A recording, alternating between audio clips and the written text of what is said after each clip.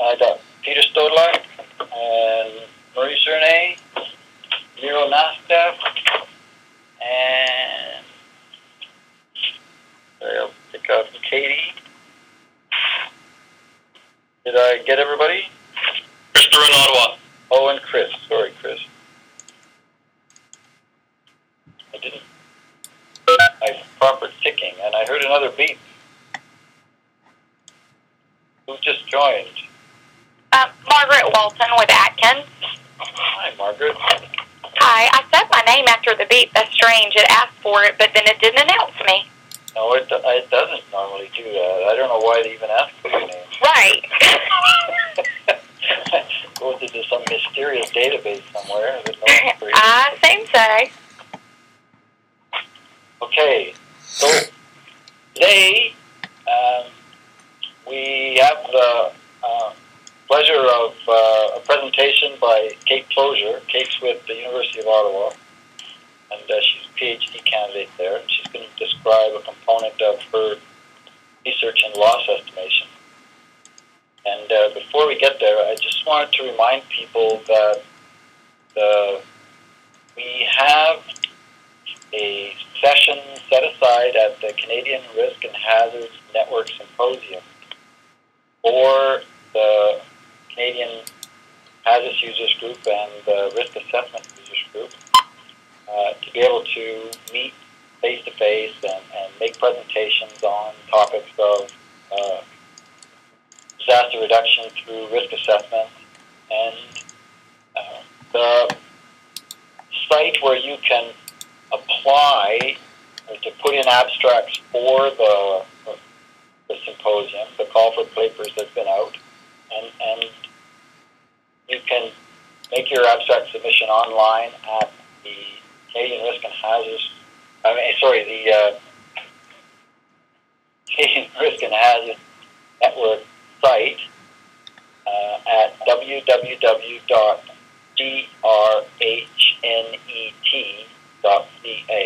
So crhnet.ca. And there's a symposium in the menu, and you go to that, and there's an abstract section, and you can put it in. The call for papers presently is open until the 15th of May, and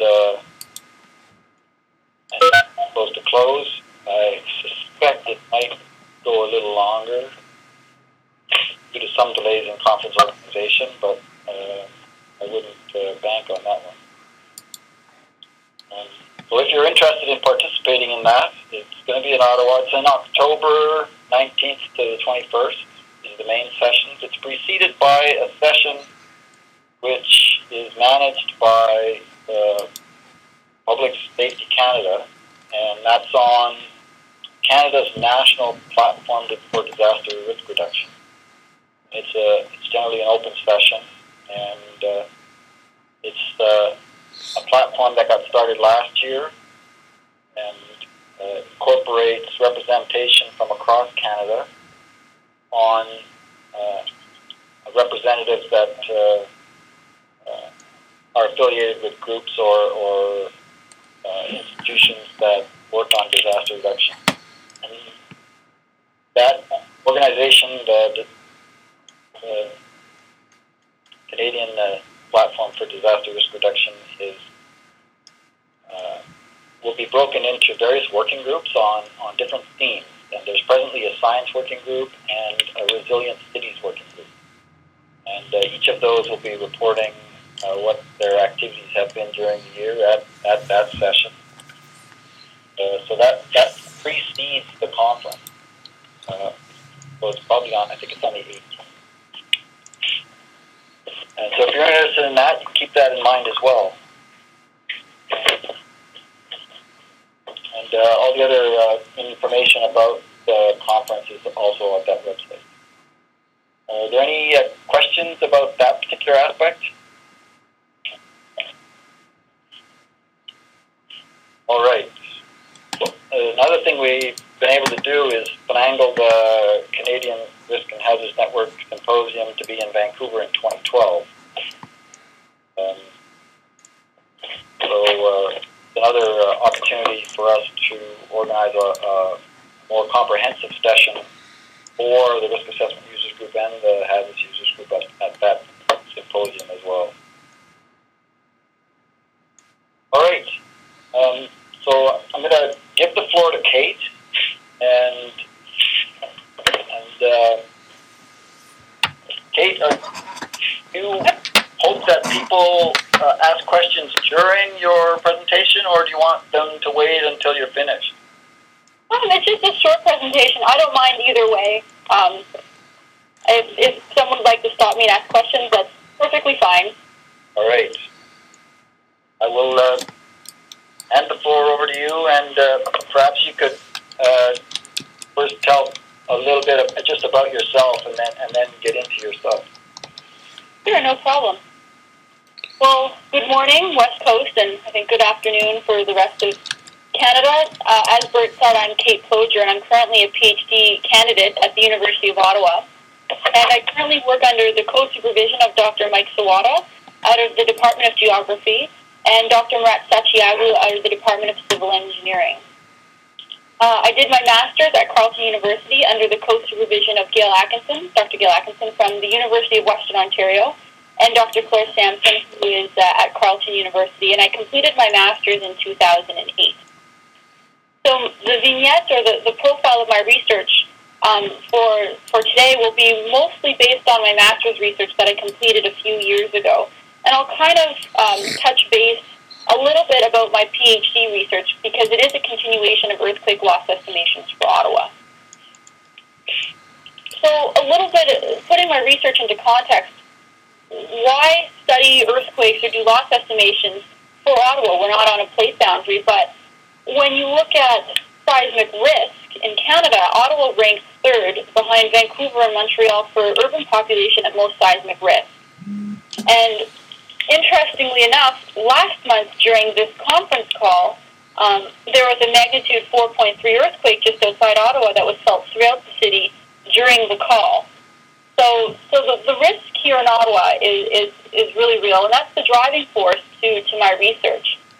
So the aim of my master's research was to identify areas that were most socially and physically vulnerable to earthquake ground shaking, and ultimately to produce loss estimations or disaster projections for downtown Ottawa using the Hazus MH program.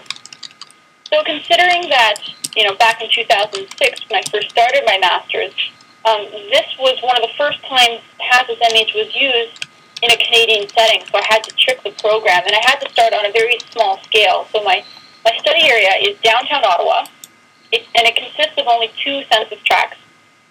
But with census divisions, I could go down one more level and include dissemination areas. So within these 2 census tracts, there are 10 dissemination areas, and we'll see in a few minutes from now the opportunities that arise from including a smaller unit. The area consists of Parliament Hill. It has a bit of the central business district, including City Hall, Rideau Centre, as well as the Bywood Market, which is a large tourist district in Ottawa. And again, the area is very small. It's about 2.5 square kilometers, but it does have a wide variety of superficial geological deposits ranging from bedrock to till and offshore marine sediments. And when you get into these clays or offshore marine sediments in the Ottawa area, and I think it extends into the Montreal area, you tend to get amplification of earthquake waves, which will increase the shaking at the surface. So it's really important to consider these aspects in your research. So when I started with Hazus, it did not contain the most recent ground motions. So the first step that I had to do was to get an idea of the ground motion. And I did this by creating user input maps. And the version that I used, I'm not sure about the newer versions, only contained Atkinson and Bohr 1995 relations. They had a list, but working under Dr. Gail Atkinson, we used those ground motion relationships. So I used the newer version because we have this variety of geology in the small area. It's very important to include these aspects and site amplification. So what I did is I used VS30, a shear wave velocity calculation for Canada. Gathering information,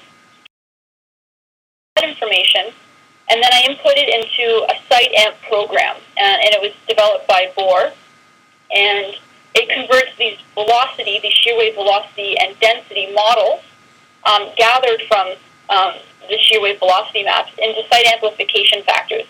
So I looked at different geology and the depths of those sediments, and then applied these amplification factors to numerous polygons to produce 4 user input maps that are required for Hazus if you're approaching Hazus with earth science hazards, including landslides and liquefaction. And it was same methodology. I used the Hazus methodologies outlined in the technical manual and created user input maps. And I input these maps into Hazus, but the results from these were negligible. We didn't see any liquefaction or landslides, or at least that contributed to losses. Another very, very important aspect, for my research at least, was creating these databases, because we did not have the available inventory. He did a sidewalk inventory of all 597 buildings downtown. Lucky him, spending all the summer downtown, looking at different aspects of the building. And the 3 most important criteria were listing the building type. And the building type has everything to do with the way the building will perform during earthquake ground shaking. The other aspect that was really important was classifying the occupancy class. And this has nothing to do with the way the building will perform, but the number of people that will be in the building to help get an idea of casualty estimates.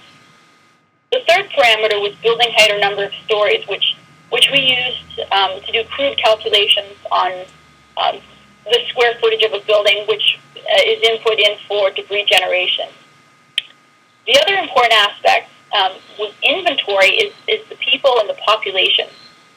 So there's 2 populations that we need to consider. The first is the residential population of that area, and that's a very simple data extraction from Census Canada, because this population will indicate the number of people at their homes during a nighttime scenario, so it's at a 2 a.m. scenario. But in order to get the afternoon scenarios, you need to get the working population. And I approached the city of Ottawa, and they were happy enough to give me this data for my 2 census tracts. Can I ask a question, Kate? Sure. Thank you, Hazus, here in Vancouver. Your square footage, where did you get that from? Pardon me? Where did you get the square footage from buildings? The square footage, it was a very crude estimate. We took into account the number of stories, and we calculated the area from the building's footprint and did a very simple calculation. Okay, great. It's a very, very crude approach. That's what we did too. Okay. But it gives some very interesting numbers and some good relationships. And I'll talk about that in a few slides when I get into the loss estimations. But it is really important to get an idea, even if they're crude estimates. Are there any other questions? Can I also ask you about replacement costs? How did you calculate your replacement costs? I tended not, I did include them, but I don't usually talk about them very much because I found them to be too crude. And the replacement cost was just the table in the technical manual per square foot, I think. Right, so you use the RSME calculation. Yeah. Are there any other questions? Just one, Chris, BGC. Instead of replacement cost, did you normally look at simply percent losses in relative terms? No, it was just a straight up calculation for the occupancy class and the number per square footage on the table. Okay. It was the main focus for me was more of the physical and social losses, but definitely economical losses are very important, and hopefully I can get a better idea of that for my PhD research. Okay, thanks. Are there any other questions? Okay, and before I continue, just to outline the importance of getting the residential and working populations, during a nighttime scenario at 2 a.m., in my study area, there's about just over 6,500 people there. But during the day, it swells to over 76,000 people that are in the area working. So it's really important to consider these because your casualty estimates do change. So in my master's research, I looked at a lot of different scenario options, ranging from magnitude 5s right under the city to magnitude 7s that are relatively close to downtown with increasing distances from downtown. And there's one scenario that I tend to focus on and present and publish with, and it's a scenario that closely lines up with the National Building Code of Canada expected event. And this event is a ground motion that is expected to occur with a 2% chance in 50 years. So there's a lot of distance magnitude relationships or scenarios that could accompany this, one of which is slightly above this expectation, but it's very close, is a magnitude 6.5 at an epicentral distance of 15 kilometers from downtown. So the numbers that I'll be presenting will be from this scenario during a 2 p.m. event. So remember that we have 597 buildings in the study area, at least at the time. Some buildings have come down and some buildings have gone up. But Hazus estimates about 44% of the building stock will be damaged. That's 264 damaged buildings. This is structural damage. And 4 of these have been listed under the complete damage state, so either partial, complete, or imminent failure of the building. It estimates 135 casualties, including 4 fatalities, and about 102,000 tons of debris. And what I did to help with the visualization of 102,000 tons of debris is I translated this into the average dump truck load. And with this scenario, it would indicate that there would be over 5,800 truckloads of debris being produced in the downtown area alone.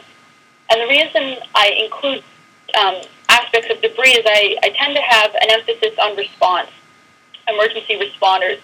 And this would have a lot of importance when you're dealing with, if you had to travel through that study area, could the crews get by? Because typically the more debris that you get, the likelihood of the roads being passable or impassable also increases.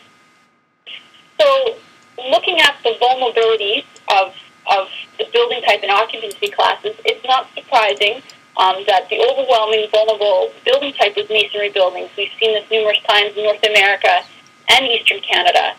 And it's estimated that there will be about 141 damaged masonry buildings, followed by concrete buildings at 79 damaged buildings.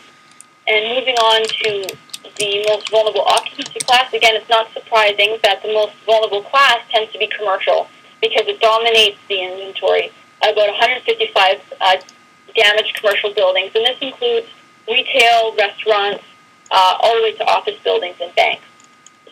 The second most vulnerable building type that we saw the most amount of losses were residential at 89 damaged buildings, ranging from single-family dwellings all the way to condominiums in an apartment building. And with many aspects of Hazus, when they estimate losses, it's not just number of damaged buildings, but number of damaged buildings in a specific damage state, as well as number of casualties that's broken down into 4 severity classes. So if we look at casualties and the breakdown of casualties, there's 135 that's estimated. The most of these, so 110 of these are minor injuries, but we also see severe and life-threatening, or non-life-threatening, this is severity 2, severe and life-threatening, severity 3, and 4 fatalities. So even though these numbers are relative, they're not absolute, it gets the attention of emergency responders and paramedics who need to wrap their brains around what kind of casualties might they expect if they're going out on a call. So are there any questions so far? Okay, I'll continue. So earlier, when I talked about the study area, it's 2 census tracts, but I included a smaller unit of study, which are these 10 dissemination areas. And this gives us focus as to, okay, within this small area, are there areas that are more vulnerable? And when I considered this, I had very surprising results until you look at them and you go, oh, I understand now. Because when you look at the 10 dissemination areas within the study area, there's a difference between the area that is most physically vulnerable. In this case, it was Bywood Market. Not surprising. Bywood Market is full of unreinforced masonry buildings. And it was estimated that there would be 83 damaged buildings in this dissemination area. However, when you look at the most socially vulnerable area for casualties, it shifts from the Bywood Market into the Parliament area with 53 casualties, followed closely by the dissemination area directly south of Parliament, which includes a lot of high-rise buildings and City Hall, at 52 casualties. And then you go one step further and go, which areas are more vulnerable to debris generation? It's neither the most physically vulnerable area or the most socially vulnerable area, but it is the one that includes City Hall, and it's estimated to produce over 2,200 truckloads of debris. And the reason for this is you need to look up for the answer, because even though it has the less amount of damaged buildings out of the three, it has the most number of high-rise buildings. And that means that you have more material that is available to be produced as debris. So this just emphasizes the importance of trying to get down to a smaller unit of study, because you do have areas of vulnerability that do pop up. So after I completed my master's work, we had the very exciting Val-des-Bois earthquake last June. It was a magnitude 5.0 at a distance of 55 kilometers and a depth of 22 kilometers. And I was in Ottawa at the time. I was very excited when the earthquake happened. And when I looked at the numbers, I realized that it fell just outside of my scenarios. So the closest that I was able to relate to that I had already modeled in Hazus was a 6.0 at 53 kilometers outside of Ottawa. So what I did is I took all of this data and I calculated the ground motions, including site amplifications, and I input it into Hazus to see how the model would estimate losses. And it got it right. It was zero across the board, no structural damage in the area, in the study area, no casualties, no debris generation. So the Hazus model and the tricked model for the Ottawa area worked, and it was validated, but it's a very weak validation because it was a magnitude 5 at a considerable distance from the city. But I did input that and see what the results were. For my master's research, I ended up getting some publications out of it for further consultation if you're interested. I have a monster thesis that's 324 pages, and it includes all of the methodologies I used for ground motions and geology inventories and the analysis extending across the city. And there's also a chapter on a step-by-step guide on how to effectively trick the program to allow for a Canadian setting, which will be irrelevant as soon as we have the new Canadian version of Hazus, which is very exciting. That's coming out soon. There's also a paper that I did on data collection. That's part of the 2008 proceedings of the 4th Canadian Conference on Geohazards from Quebec City. And just recently in 2010, there was an article profiling the magnitude 6.5 results in a natural hazards journal. Kind of moving forward into my PhD research, I'm going to continue to do earthquake loss estimations. But we've developed, a new tool has been developed, and we're currently further developing the tool called ArcCanRisk. And instead of going block by block, which is what Hazus does, ArcCanRisk is building by building. And hopefully at the end, when I have loss estimations in the new Canada version of Hazus, we can do a comparative analysis that there may be some very interesting results coming out of that. And I hope to go one step further than loss estimations and produce a model, hopefully for a 72-hour period after an event, based on the loss estimations to help with decision-making and response and relief efforts and public health. If there's time, hopefully I can extend it to a longer period after an event, and hopefully build a framework and strategies for hazard-specific emergency planning that would be hopefully flexible enough to extend beyond the borders of Ottawa and include other Eastern Canadian municipalities and maybe even other municipalities in all of Canada. So that's basically the summary of my Hazus research and the research that I'm doing in my PhD. And I'd be more than welcome to answer any. Thank you very much, Kate. That was great. I do have a couple of questions. One is, you listed some papers that you have published. Yeah. It would be great if I had those citations and if there were links to them, that we could put them up on the GeoRisk site and that people could get to them. Yeah, I can see what I can do for that. And the other one was about the magnitude 5 earthquake. When you did the analysis, did you check with the seismologist to figure out whether that particular fault that activated for the magnitude 5 could have actually generated a larger earthquake? And if so, did you run the model from that sort of epicenter at a magnitude 6, for instance? I did. I didn't speak to the seismologist, although I did do a public lecture. That the video link is actually online. I can send that to you as well. But I did a lecture with Dr. John Adams from the GSC, Dr. Murat Satyaglu, Dr. Mike Sawada, and myself. We did a public lecture on this specific event. And we know there's strong evidence in the Ottawa area that we can get magnitude as high as 7.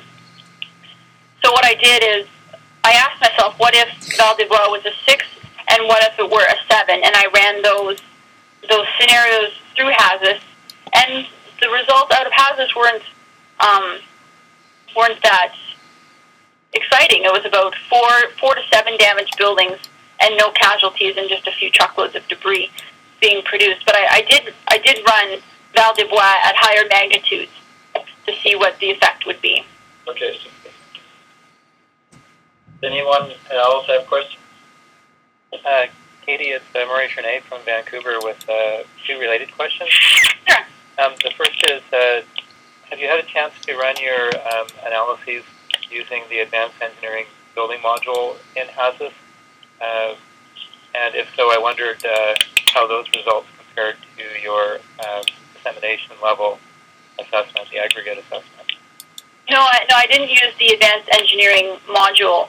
The only comparative analysis that I did was the default New York database, because I had to effectively, I matched Ottawa up with New York, so it reads as Ottawa, New York, and I used their default database and ran all of the scenarios, and then I used the actual inventory of buildings downtown to see how the default database that was available would work. And I think, if I remember correctly, they did not match up, but they were still in the ballpark.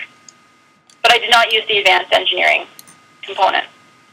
Okay, great, thank you. And the other question, related one, is in the discussions you've had with end users, from an emergency manager's perspective, what scale of damage loss estimates do you think is most relevant or in need for your end users in Ottawa? Are they looking for building level assessments, or are they more interested in the regional aggregate assessments for regional planning? So far, I've spoken a lot to the city officials, and I've gone in and talked to the urban search and rescue team. Did a lecture for them on earthquakes in Ottawa. So a lot of it is at the city level, and so far, lots of the interest is in the number of damaged buildings, what type of damage we can expect in photographs, the casualties, because most of the audience that I've spoken to so far are paramedics, fire, police, and I've also had a lot of questions about infrastructure. So lots of it isn't beyond the city borders so far. Great, thank you. No problem. Hi, Kate. It's Chris DeRue here in Ottawa. Hi. Enjoyed your presentation. Thank you very much. Oh, thank you. Is there anyone else doing earthquake research in the Department of Geography at Ottawa U? No. as far as I know, I'm the only one. Mike Sawad is my supervisor, and he is working with me on this project, and he has done other disaster things, I think, with tsunamis, and I think there's flood stuff with flood mapping in the Ottawa area. But as far as I know, I am the only one at the University of Ottawa or in Ottawa doing earthquake loss estimations for the city. Okay.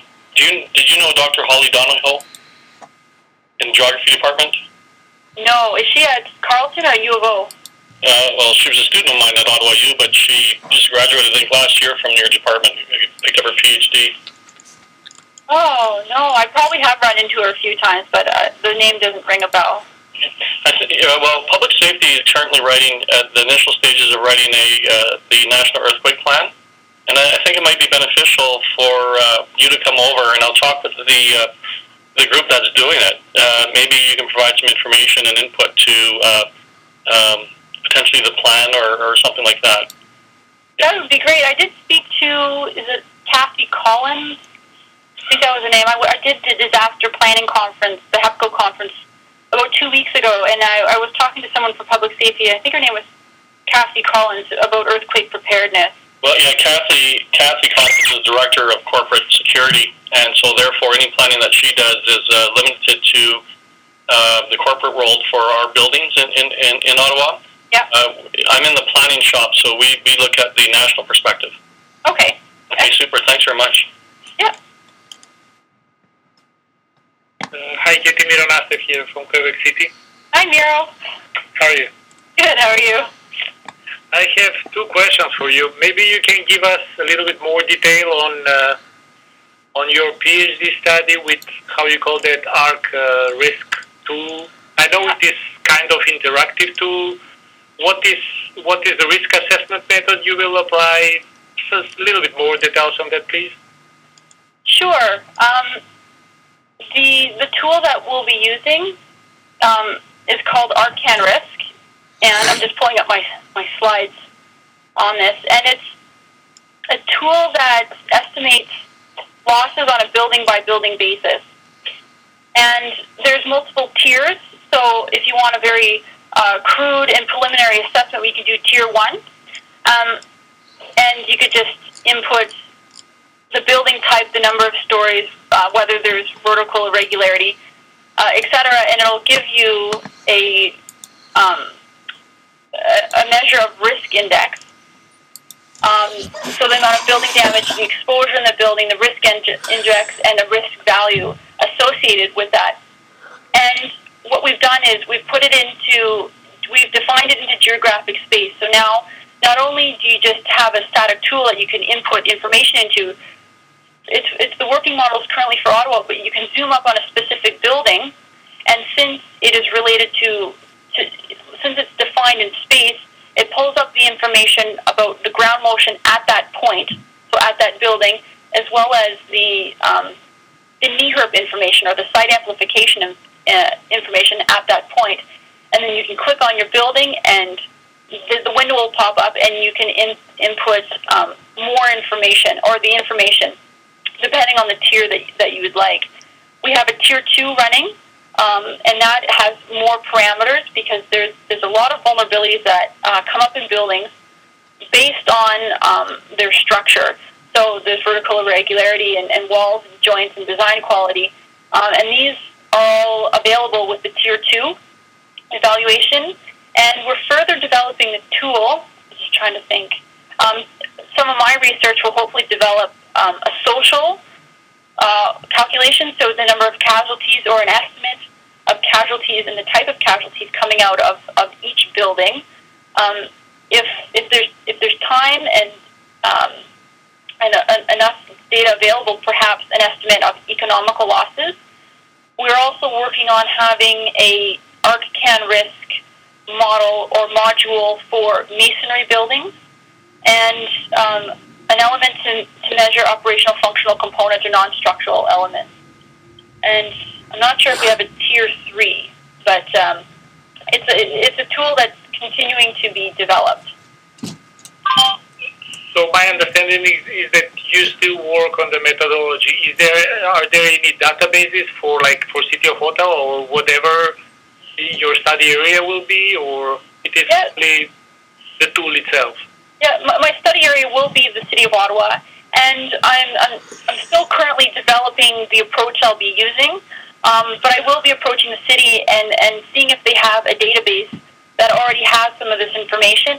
And there is rumor that there might be funding to bring in a summer student or a co-op student to go over, to look at the buildings and input all of this information, and a student who has a civil engineering background. So we'll be using expert advice through Dr. Matt Sachiaglin. I'm not sure if he's on the line. He was going to try and make this call, but also to see what the city already has available. Okay, well, this is great news, Katie. As you know, with Geological Survey of Canada, our project, one of the objectives is to adapt the Hazus tool, not only the tool itself, but to offer future Hazus users various databases. Mm-hmm. So maybe this is a proposal for the Vancouver group who is organizing this teleconference. Maybe we can make like a database of Hazus case studies in Canada. Like, Katie, if you would like to give us, or actually not to give us, but to put your Hazus input data in a database. This is just an idea, so the future users might already have should not go through all the tedious work that you've done for your 500 or 600 buildings, or that someone will already do for the City of Ottawa. Yeah, no, it's definitely a good place, like a good stepping stone is to see how many people have worked with Hazus, because I've heard Montreal and Toronto and West Coast, I think Vancouver, I'm not sure about Victoria, have been using Hazus. I'm not sure if there's contractual issues that would come up with data sharing, but I think it would be a very good idea for anyone who is using Hazus or has used Hazus to look into that to see if we can build a database.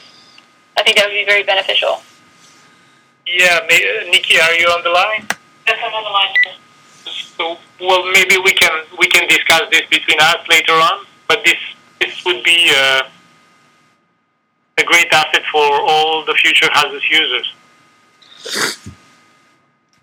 One of the things we discussed and agreed to earlier in our deliberations on what we could do for ourselves here supporting Hazus users was to make a tool for the GeoRisk site or an equivalent that would be able to map out the various activities that were going on, not only presently but in the past, so that people would know where the work was done. So that gets partway to what you're requesting here, and I think there was appetite certainly for that.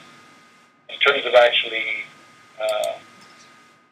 collating databases themselves into a larger access, that's part of what Murray and Nikki were taking on for building a structure for BC. And if that was working, then odds of that would then go out for the rest of Canada. Yeah.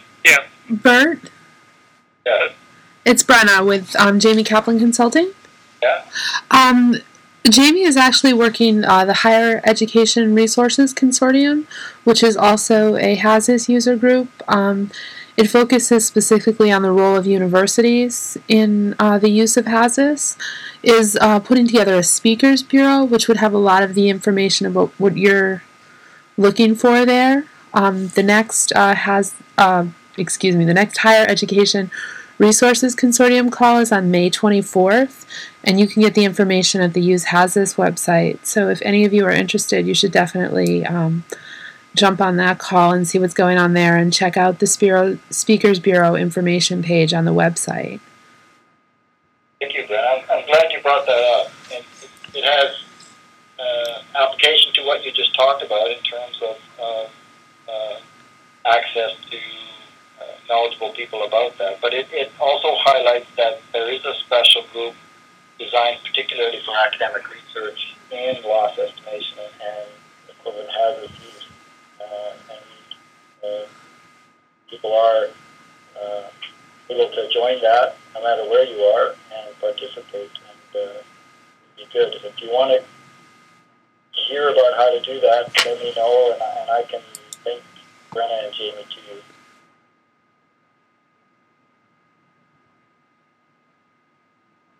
Kate, I will contact you for your for inventory work in Ottawa. Maybe GSC will be able to. We will be able to help you a little bit on that. Yeah, that would be great. I'll be meeting with my co-supervisors hopefully on Tuesday. They're both on sabbatical, so it's hard to track them down at the same time. But yeah, it's definitely a talking point for that meeting. Your email is still the same? Yeah, Kate Ploeger at uottawa.ca. Yeah. Yeah. Thank you. Does anyone else have questions?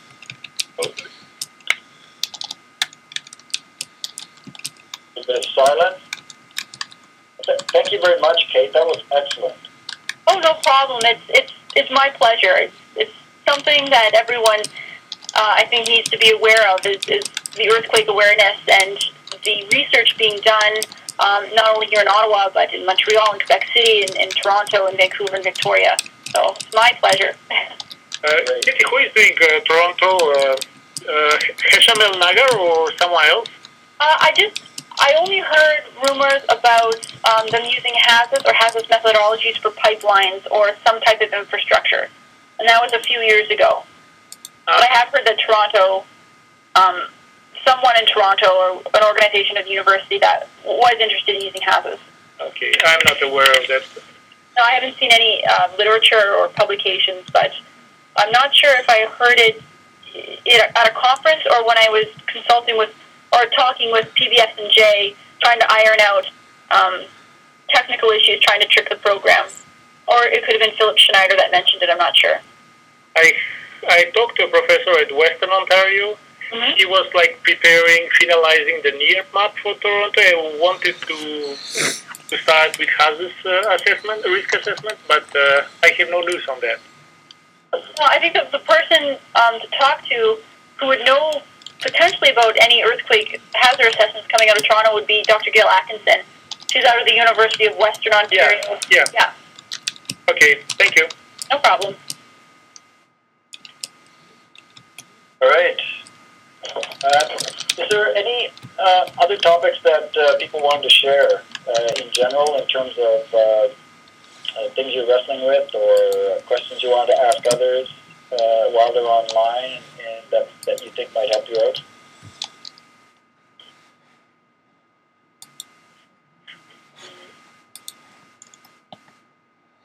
Did you want to elaborate a little bit more on what public safety is doing with the earthquake preparedness documents? Is that for me, Bert? Yeah.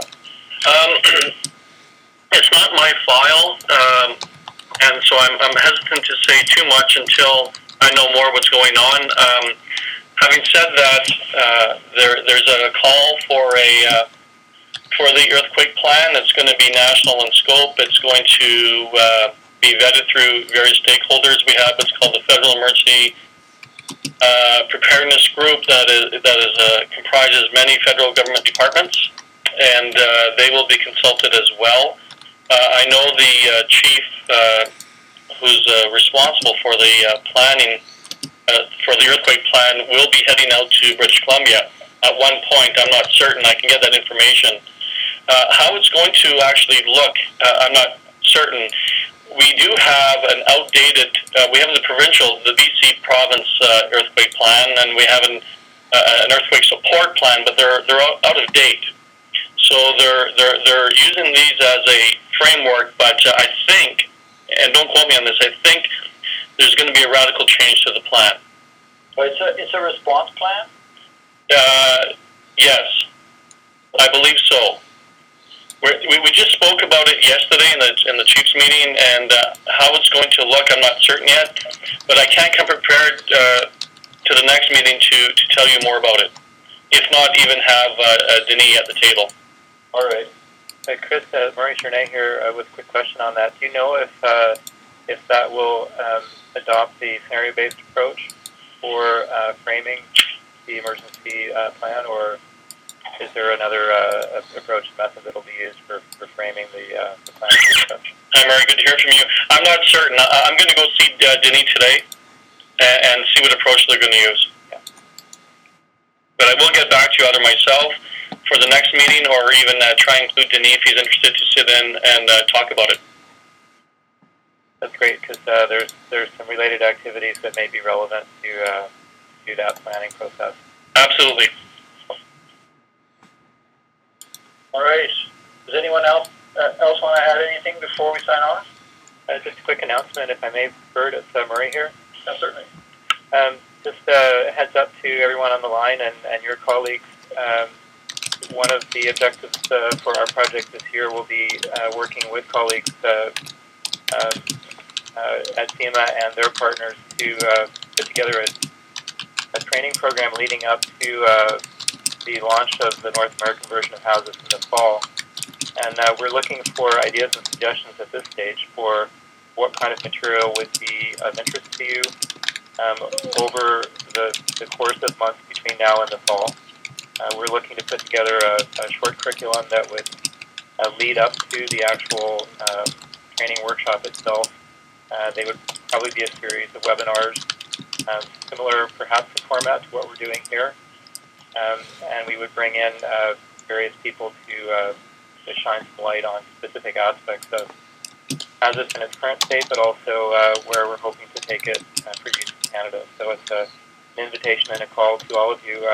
If you have thoughts or suggestions, Mr. Bird.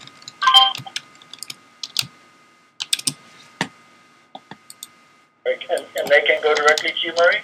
I can come directly to me, or to Bird, or to Nikki, whichever works. All right, thank you. Anyone else? All right. Well, just for info, here in Quebec City, we got an email, like all the offices, federal or broad schools, everything is closed because of the snowstorm. So you're having a snow day. A snow day in April. End of April, not only April. Oh, I feel for you. Yeah. Okay, thank you very much, Bert. Yeah. Okay. Bye, everybody. Thank you very much, people. And particularly Kate, it was great. Oh, thanks. Okay, well, the next meeting will be on I think it's the 18th of May. A month from now, third Wednesday, same time, same number. And we'll see you then. Bye.